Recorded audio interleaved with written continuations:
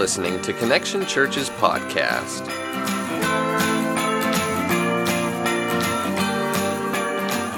Hey, glad to see everybody here. Glad you're here. Thankful that God is here, that He's faithful, where two or more gather in His name for His purposes, for the things that He came to earth to do. He's there, and so He's here with us right now. I'm excited about that. We're going to continue today in this series, God Gave. Last week we looked at God Gave, and we looked at how God gave Himself, and how John chapter 1 was a revealing of Jesus and who Jesus is, who Jesus was then, who He is now, Jesus as God. And we looked at how once that revelation comes to us, we are then charged with going and helping others to have that same revelation. We realize we have a lot in common with John the Baptist, right, other than camel hair and locust. And so we talked about that. This week, we're going to continue that. If John chapter 1 was where Jesus reveals Himself, John chapter 2 is really where Jesus reveals His purpose and what He's come to do. And so we're going to be looking at that in just a second as we continue this. But the first thing I want to do is I do want to encourage you again to be a part of next week's service day.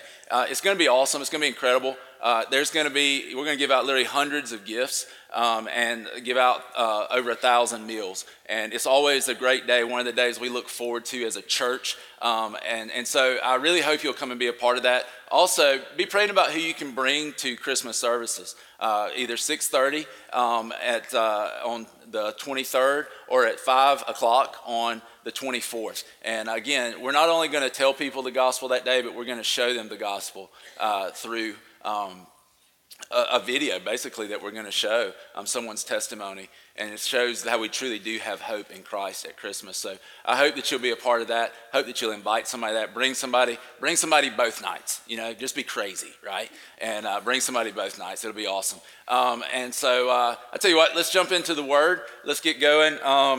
And I want to read to you. We'll be in John chapter 2, as I said. But John chapter 2, verse 11. Let's read that verse, and then I want to pray, and then we'll jump in. It says in verse 11 of John chapter 2, "This, the first of His miraculous signs, Jesus performed at Cana in Galilee. He thus revealed His glory, and His disciples put their faith in Him." Let's pray. God, I thank You for today and just the opportunity that we have to worship You, God, that we can know You. God, I thank You that You love us, even when we're unlovable, even when we fall short.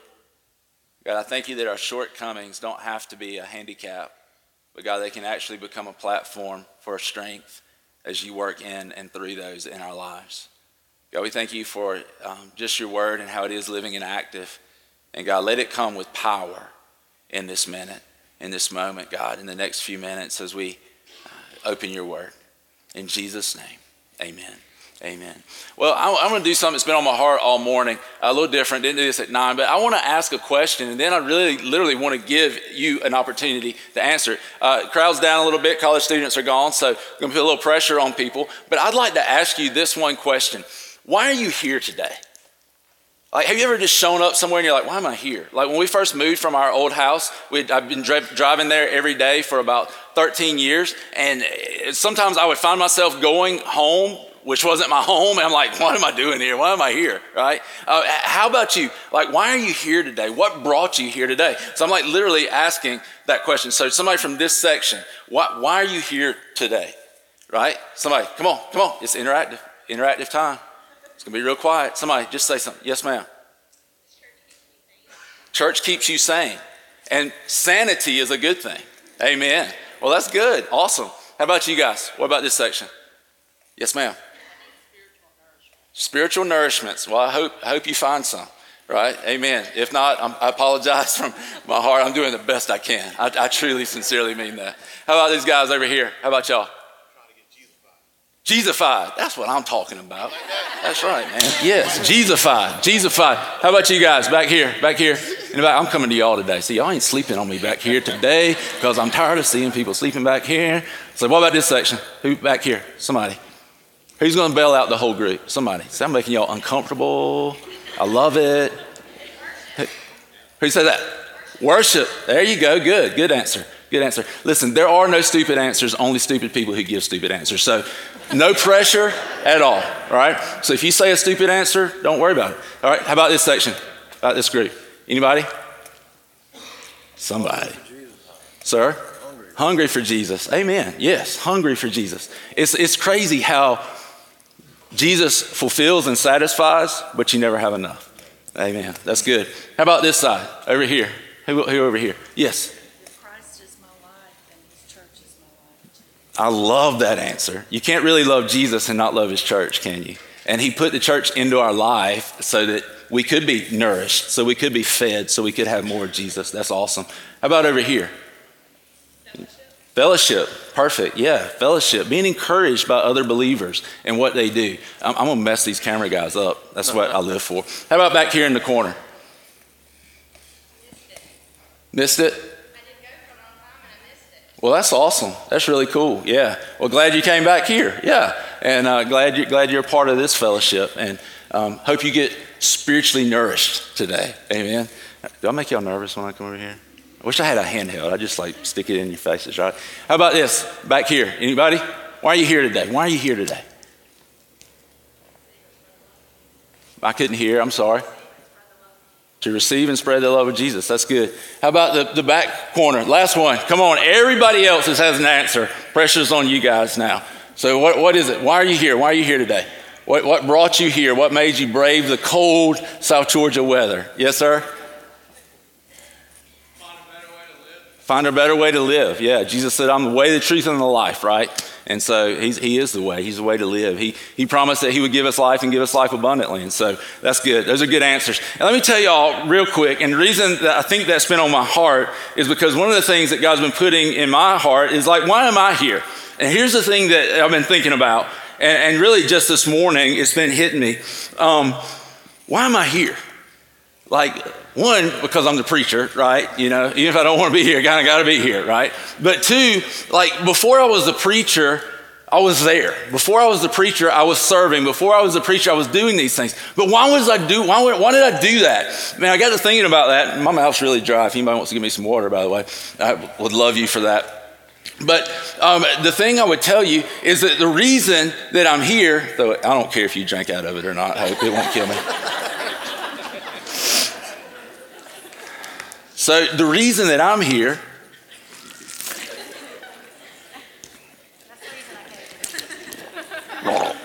and see Hope saved my life. That's why they named you Hope. And the reason that I'm here, guys, and I want you to understand this, is because I realize that in my life, I'm a broken human being. I realize that as a broken person, Jesus came to me.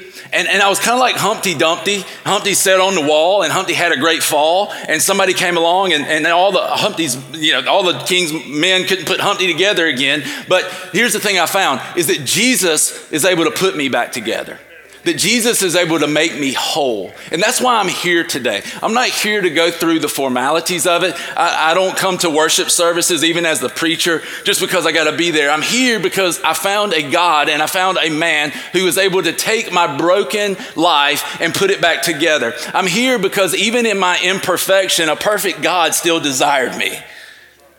I'm here because even when I should be condemned, God offers me righteousness. Even when I should be condemned, he offers me a way to not be judged. Even though I should be condemned, he gives me life. He no longer puts his wrath on me because he put his wrath on his son so that I could put my faith in him and no longer experience judgment. I come and I do these things because God loves me. And this is what I want you to hear and I want you to understand. I want you to be here because you've had that same revelation.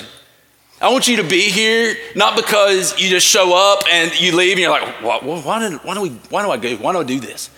I want you to be here because of what God's done in your life. I want you to be here because you're worshiping the one who's put your life back together. And here's what I can tell you. If you're here today and your life is broken and you're hurting, I'm not telling you that today you say yes to Jesus and everything gets perfect, but I will tell you this, you'll meet the one who can begin to put your life back together piece by piece, step by step. You can meet the one who is perfect, and even in your imperfection, he will love you and bring you along and allow you to continue to grow in his love. But does that mean anything to us? Does that matter? I don't know. I mean, that's a question. While we're having an interact, does it matter?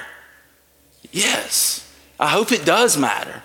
But I think that many times we go through the motions of church because it really hasn't sunk in what God's done for us.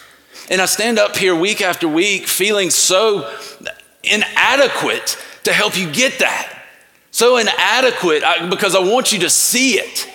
And yet I feel like many times we walk through life with these blinders on. And to be honest with you, what I'm doing right now is just trying to share my heart with you as much as I can. And let you know, man, like I love you. And God loves you.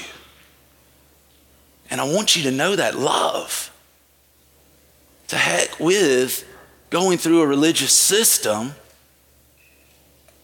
that doesn't bring us into a relationship with God. What a great waste of time. What a great misconception. What a great misperception of who God is. He's not this God that just gives us a system and then says good luck. He's a God that literally intervened into our lives, stepped into our place, felt the pain that we've felt. How many of you in this moment right now, if you'd be honest enough, say that there's something in your life you feel a little bit discouraged about? That there's something in your life you feel a little disappointed with? There's something in your life that maybe it didn't turn out the way you thought it would. Maybe there's something in your life you feel like literally you're in a place of suffering right now. Even though we could never feel the depths of what Jesus felt on the cross for you right now, maybe it feels like you're in a place where you are in your cross, right? Even though we can't compare it to what Jesus experienced.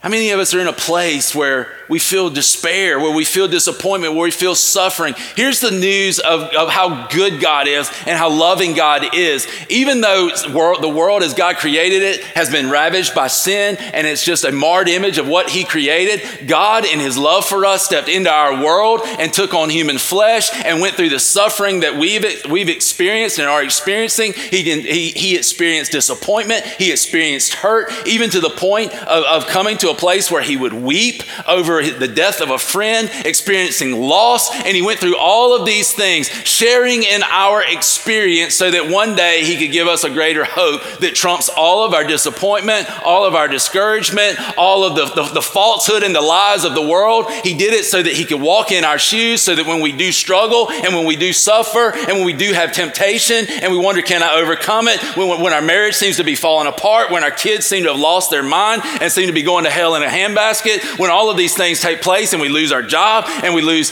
a family member and all of these things are taking place, we get to this point where we look up and we say, I don't know how I'm going to make it through, but I know the one who's with me, who's going to take me through, and so I know I'll get to the other side. And that's the God that we have. That's the God that we serve. That's the God I want you to know. That's the God that Jesus is revealing to us. That's the God that Jesus is. He's the one who walks with us, who talks with us, who stays with us, who never leaves us, never forsakes us. He's the one who's closer than a friend. He's the one who literally puts his spirit in us. The Bible calls the Holy Spirit another counselor, the Paraclete, literally meaning another one just like the other one. Everybody say that. We want another one just like the other one. Okay, don't say it. You don't have to.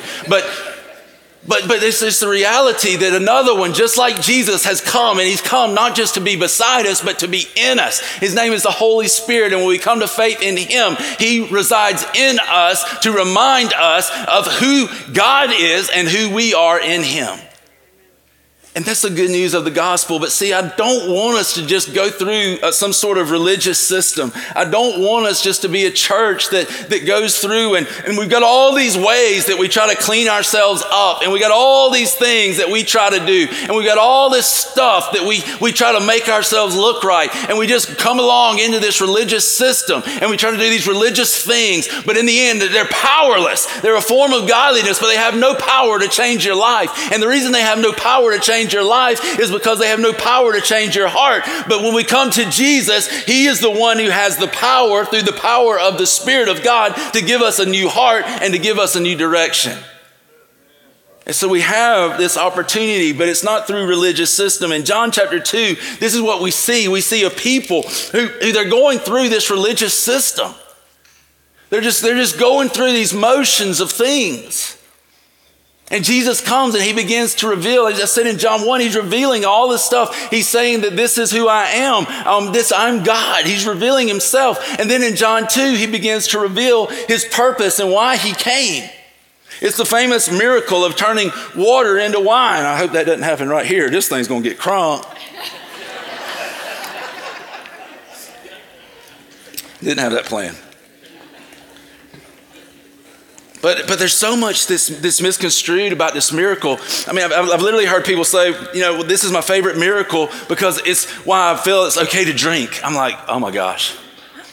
It's my favorite. Like, Jesus raised people from the dead, and yet you go back to this being the miracle that makes it okay to drink, right? I'm like, might have a problem. You know what I'm saying? If you don't get help here, get help somewhere, kind of thing. And we look at this, and I just want to walk through it real quick because this is the thing. I find that we oftentimes are in this same place where a religious system has taken place of a relationship with God.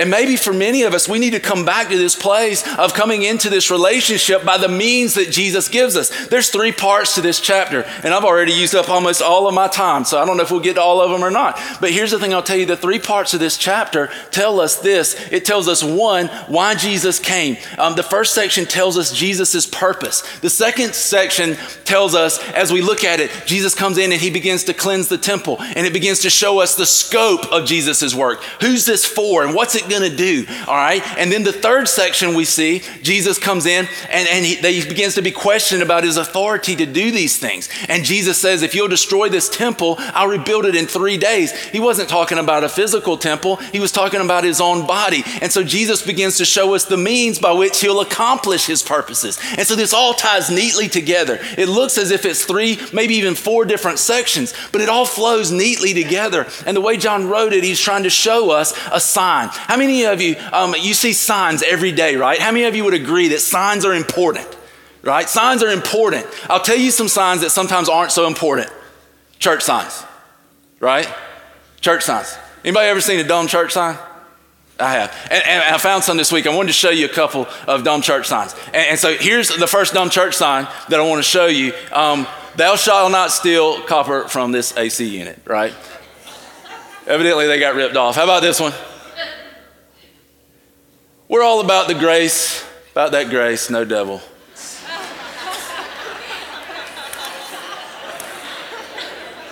right, how about the next one? Bring your sin to the altar and drop it like it's hot. How many of you agree that these signs would just be better blank? Like, right? You know what I'm saying? All right, how about the next one? Mari is not the only place to find your father. That wasn't our sign. I didn't do it. Is there another one or is that it? One more. This church is prayer conditioned. Is that not the most Christianese thing you've ever heard said in your life? Right? And I look at these and I was like, these signs, they kind of point to things, but I don't know. I mean, like I saw one church sign one time, it said, stop, drop, and roll does not work in hell. I was like, yeah, I want to go to that church, Because signs point us to something else. And it's the same thing with this sign. John uses the word sign a lot in his gospel. And the reason he does that is because what he wants us to see is that there's something beyond the sign. There's something that these signs are pointing to. And this sign we're about to read and about to walk through is the sign of changing water to wine. But this sign is pointing us to something different. It's pointing us beyond itself. John didn't want the miracles to become the focus. He wanted what the miracles pointed to become the focus. So he used the word sign a lot. They were showing us something. He's trying to teach us something. He's trying to show us something as we go through this book. John chapter 2 verse 1 says this, on the third day a wedding took place at Cana in Galilee. Jesus' mother was there, and Jesus and his disciples had also been invited to the wedding.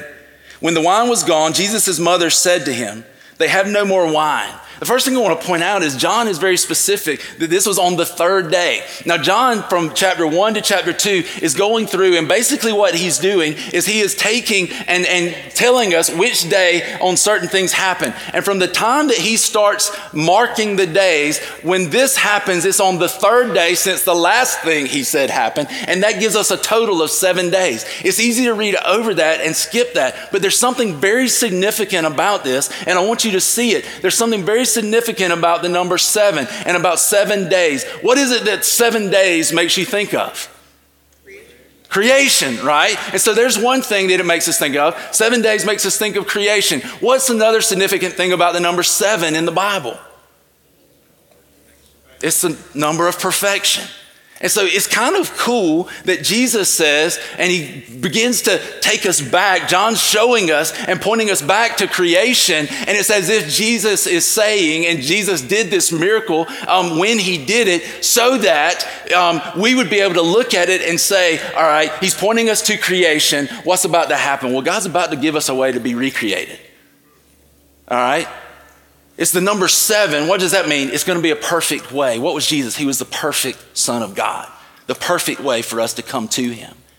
What did God do on the 7th day? He rested.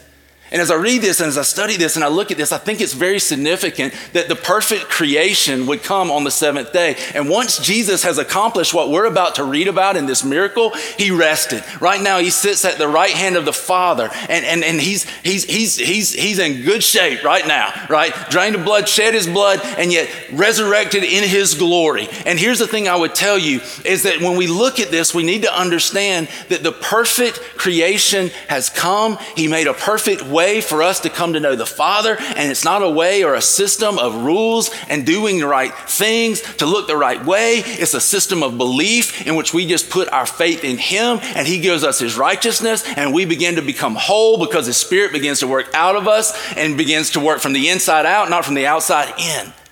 And so there's this act of creation that is taking place. This perfect creation, this Christ who was God in flesh comes and he begins to make a perfect way for us to come to know him. And so we see this taking place. We see this symbolism that God is trying to get us to see. It goes on and it says, they have no more wine. Dear woman, why do you involve me? Jesus replied, my time has not yet come. See, Jesus is thinking here about his death, burial, and resurrection. Mary's thinking about, we out of wine, and that's a big deal at a wedding in Jewish days, right?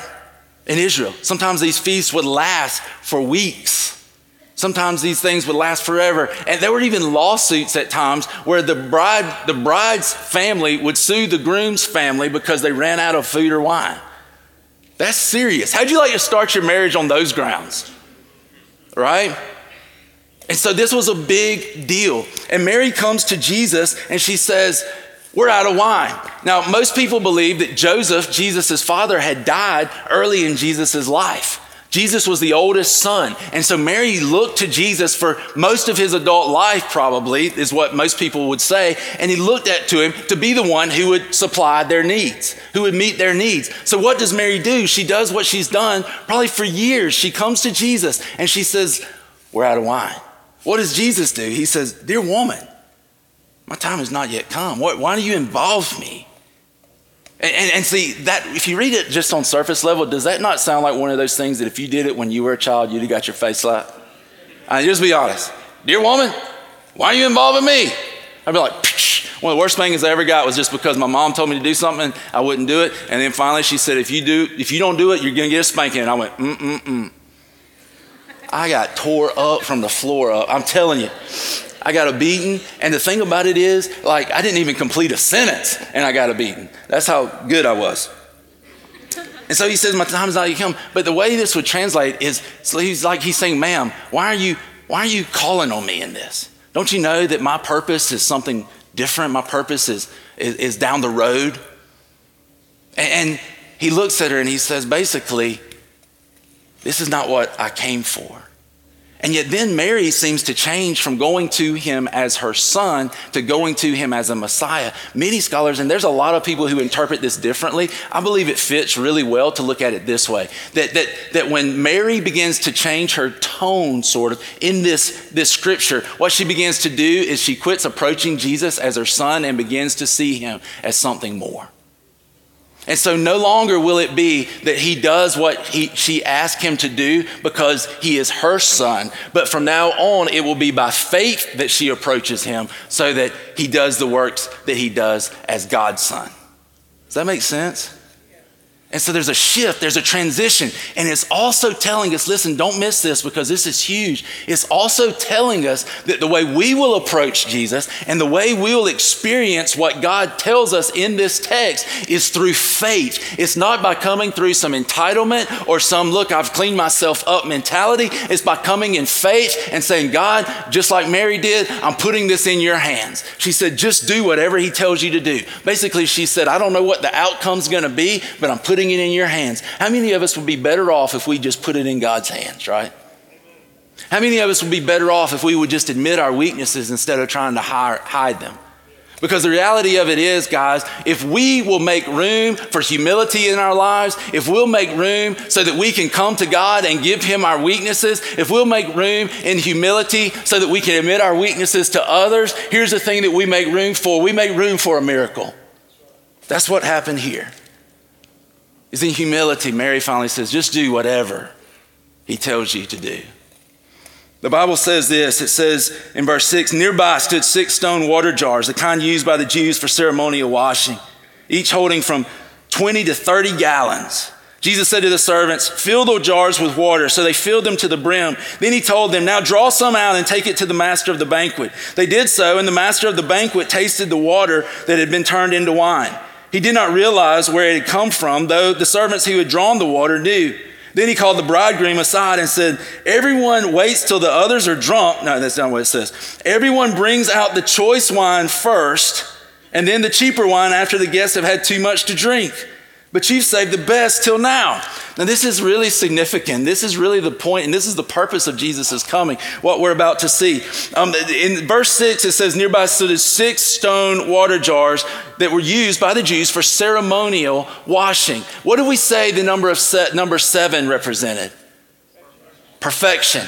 Well, in the Bible, the number 6 meant imperfection. It meant that something was incomplete. It had not yet attained perfection. So when we begin to look at this, the first thing we need to see is that something here is imperfect. Something is not complete. The second thing we need to see is that these were stone jars. See, the Jews were meticulous, and you're going to see this in a second, meticulous about how they cleansed themselves. Why? Because it was up to them to be clean enough to go to God. It was up to them to be clean enough to be accepted. And so when we see this, they were stone jars. Why? Because they were less permeable. They were less likely to be contaminated than, say, a clay jar. And so they even used stone jars so that it wouldn't be, or they could be cleaner, right? You see how hard they're working to try to make themselves clean? So we've got imperfection, we've got stone jars that they're trying to use to make themselves perfect, and then you've got water in those jars. The water was for their cleansing. You think about it, what did John the Baptist do? He came and baptized with water for cleansing. What did he say though? He says, I baptize you with water, but there will be one who comes who baptizes you with the Holy Spirit. And this is what they were doing. They were working their lives. The water represents their system, their broken system. But what I see in Christianity, what I see in church is many times we're still working out of this water system, this imperfect system that we're trying to make ourselves clean by observing the rules. The 6 stone jars with water. And so it's an imperfect system. And so Jesus takes those and he turns the water that's in them into wine. What is the wine? We have this amazing way of looking back and seeing this. But in our faith, what does the wine represent? A good time. No, it doesn't represent a good time. It represents the blood of Jesus, right? Yeah. And so what does Jesus do? He takes it and he says, I'm turning this old system into a new system. I'm going to make this system new. I'm going to make a perfect system that will allow you to come perfectly to God, because it'll allow you to become perfect, not because you live perfectly, not because you are perfect, but because the perfect one gave his life for you, took your sin upon him, took the punishment that you deserve so that you could have forgiveness and life. And we see that this is what's taking place. And we know this even more because the host says, you've saved the best till now. See, God is revealing another way. He's revealing another system.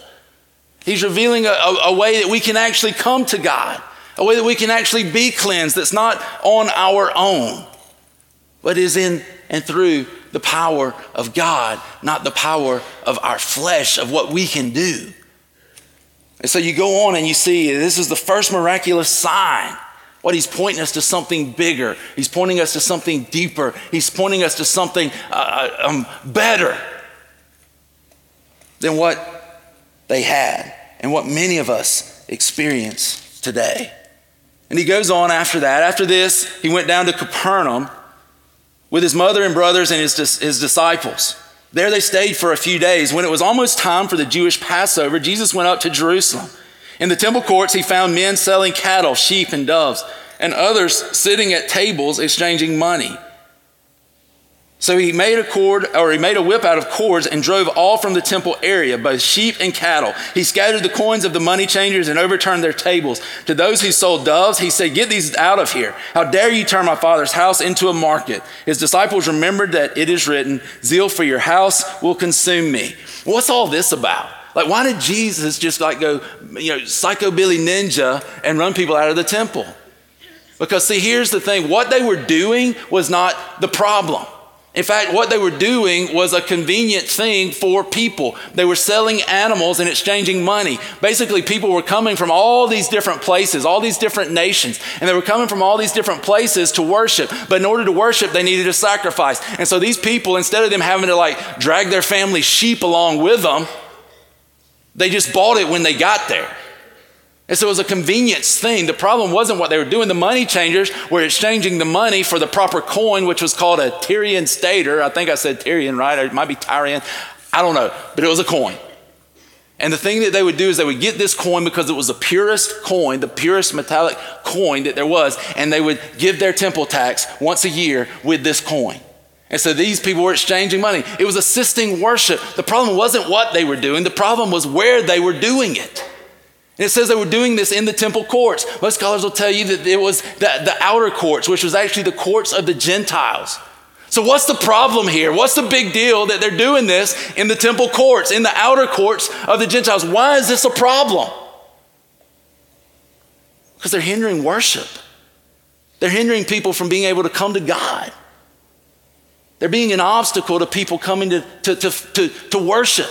And what had God said about his people from the beginning when he called Abraham? You remember Abraham had many sons, that guy, right? Him. He said that you and your descendants will be a blessing to all people, to all nations. Were they being a blessing to all people and all nations? No, they're being a hindrance. Let me ask you this. The Bible says, and from Old Testament days, that the temple would be a house of prayer for all nations. Was that what it was serving to be? Absolutely not. So basically, they were the antithesis. They were the opposite of what Jesus came to be. They were representing everything that Jesus came to undo, right? And so this is where we see Jesus beginning to reveal the scope of his work. The scope of his work was to cleanse that temple, to show that this is a place for all people to come. This is a place where Gentiles, Jews alike should come to worship. And he's saying basically that the cleansing that we talked about in verses 1 through 11, that first section where he reveals his purpose, the scope of that work is to be all men, all people. It's offered to everyone, including everyone in here today, a cleansing act that comes simply by faith in Christ. So we see the scope, it broadens. Jesus is saying, he who will can come to me. But I wonder sometimes if we're being a catalyst or if we're being a hindrance to people coming to know Christ. Sometimes our indifference, our Lack of concern for the spiritual welfare and eternity of others is a problem. Sometimes impatience. It's like we eat our young. But people get born again, and then it's like, oh, you got to get this Bible. You got to remember this. You got to do this. You can't, no. And then pretty soon it's like, and they run away. Right? Sometimes it's our unwillingness to do whatever it takes to reach the lost. Sometimes it's our unbelief. Well, I don't know if God can save them. Right? So I know if God can save me and he can use me, he can use anyone. And so we continue to go and we continue to reach out to them. But in these first two sections, the first section we see Jesus' purpose, and then we see the scope of Jesus' work is to bring all nations to himself, is to give everyone an opportunity to say yes to this cleansing work that he desires to do. The last section, he goes on, so he goes in, he turns these tables over, he does all these things. And then he says in verse 18, then the Jews demanded of him, what miraculous sign can you show us to prove your authority to do all this? So basically Jesus just went in and blew up the church, basically, right?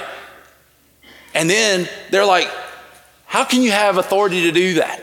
What gives you the right? You better show us a sign. You better show us a miracle, or else you're in big trouble, Buster, right?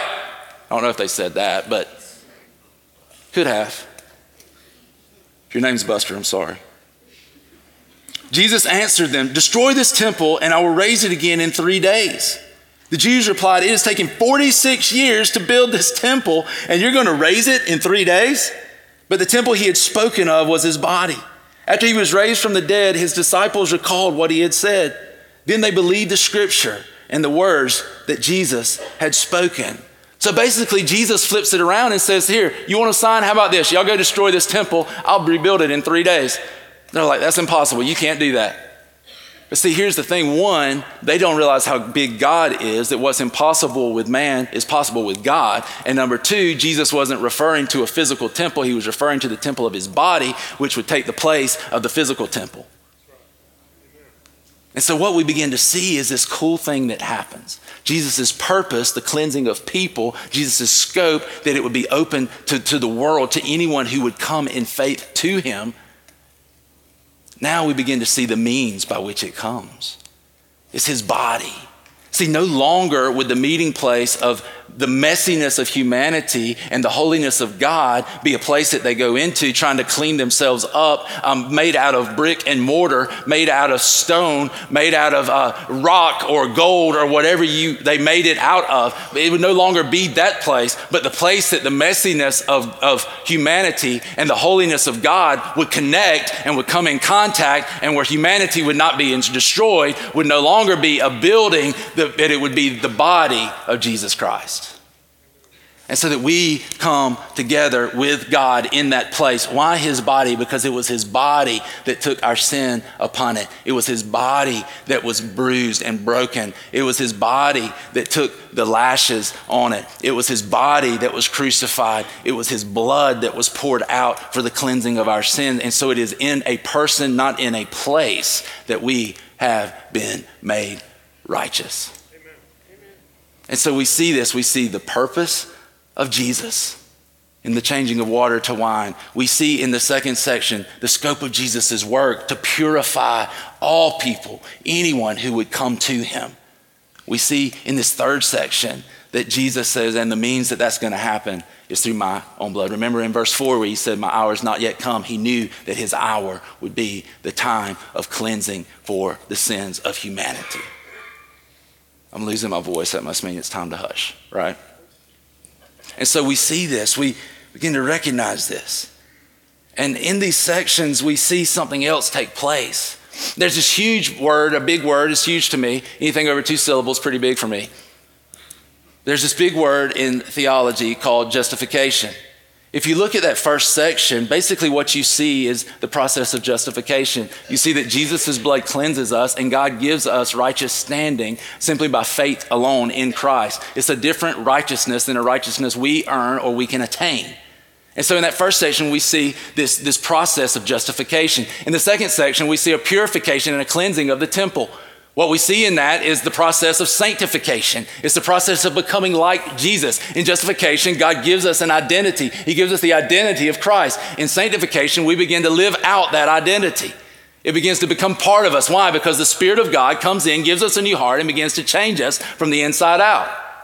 And then the third section, we see this. When we see the means, we see that Jesus' death, burial, and resurrection is his glory. We see that he has ascended to the right hand of the Father. And we see this with Jesus, that it was his glorification. And see, what I want you to see with this justification, sanctification, and glorification is it is a process that every Christian goes through. It's a process that we walk through. It's a process when we say yes to Jesus, we are justified. We are made right. We are given righteousness in Christ. It's a process in sanctification when we become more like Jesus. If you're in Christ today, then listen, you are in that process. You should be growing in the likeness of Jesus. And the promise of God and the thing that keeps us going when we're discouraged, when we're disappointed, when we feel we're in a place of suffering, when we're hurting, when we feel lost, when we feel alone, the thing that keeps us going is we look to Jesus and we see his glorification, and we realize that the promise is also for us that one day we too will receive a glorified body, I hope with abs, and so that we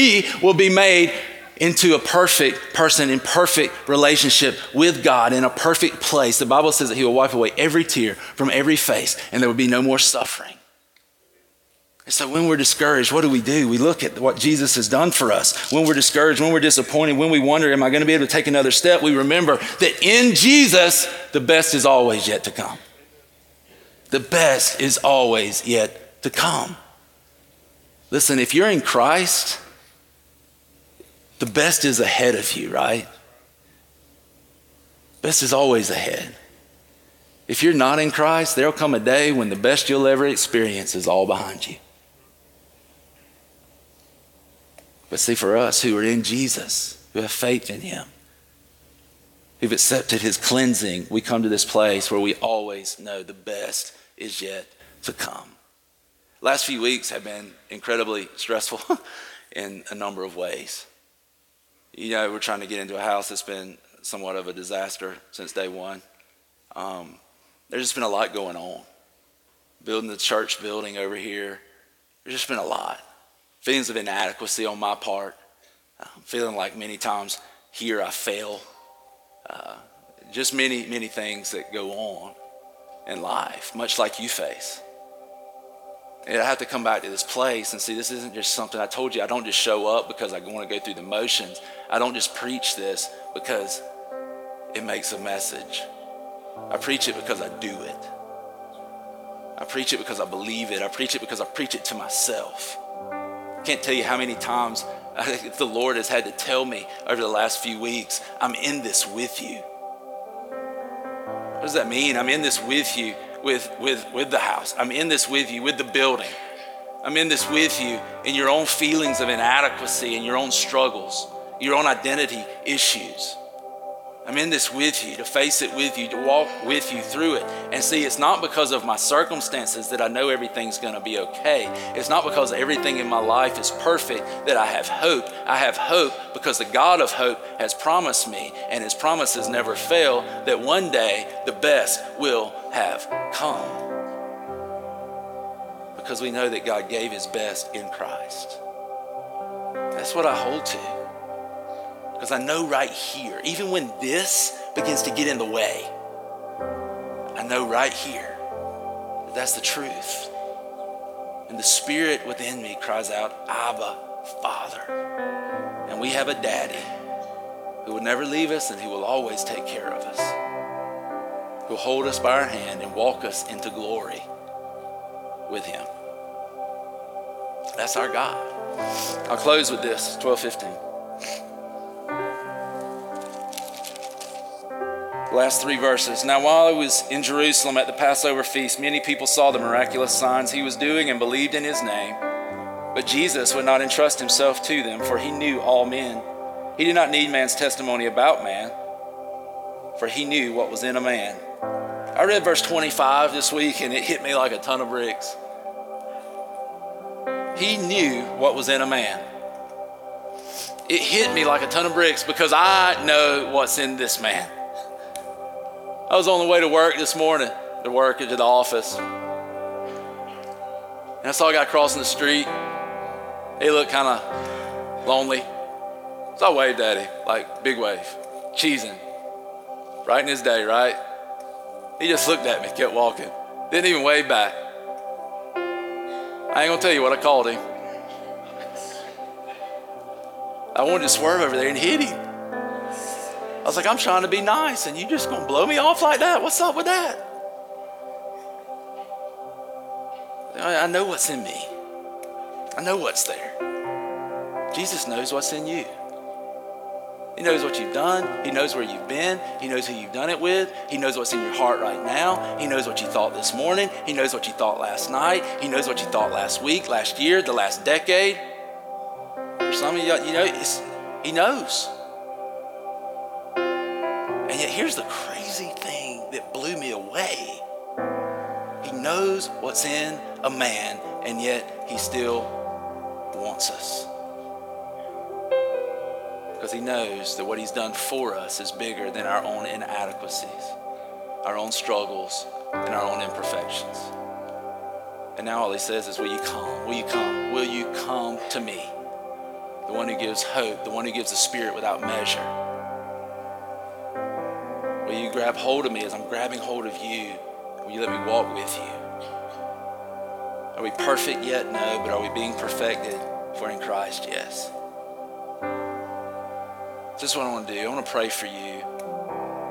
Those of you who right now, you have a place of disappointment, discouragement, a place of where you lacking hope, a place where maybe you're in a place of suffering, or someone you love is in a place of suffering.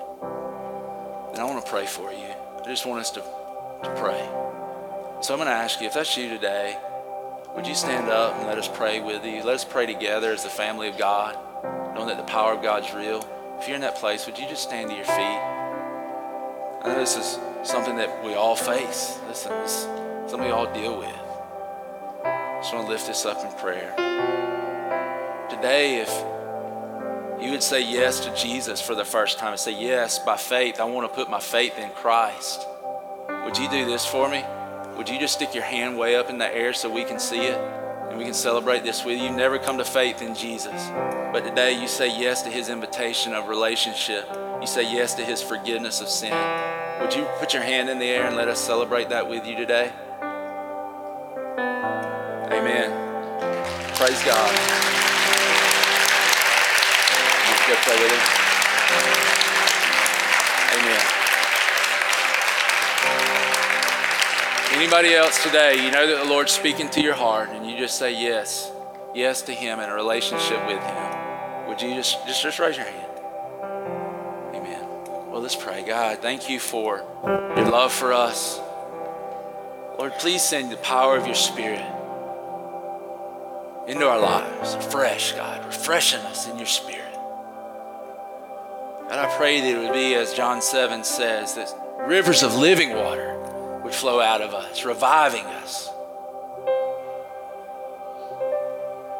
It's almost like I feel like there's a lot of people here today who you're just kind of walking through life.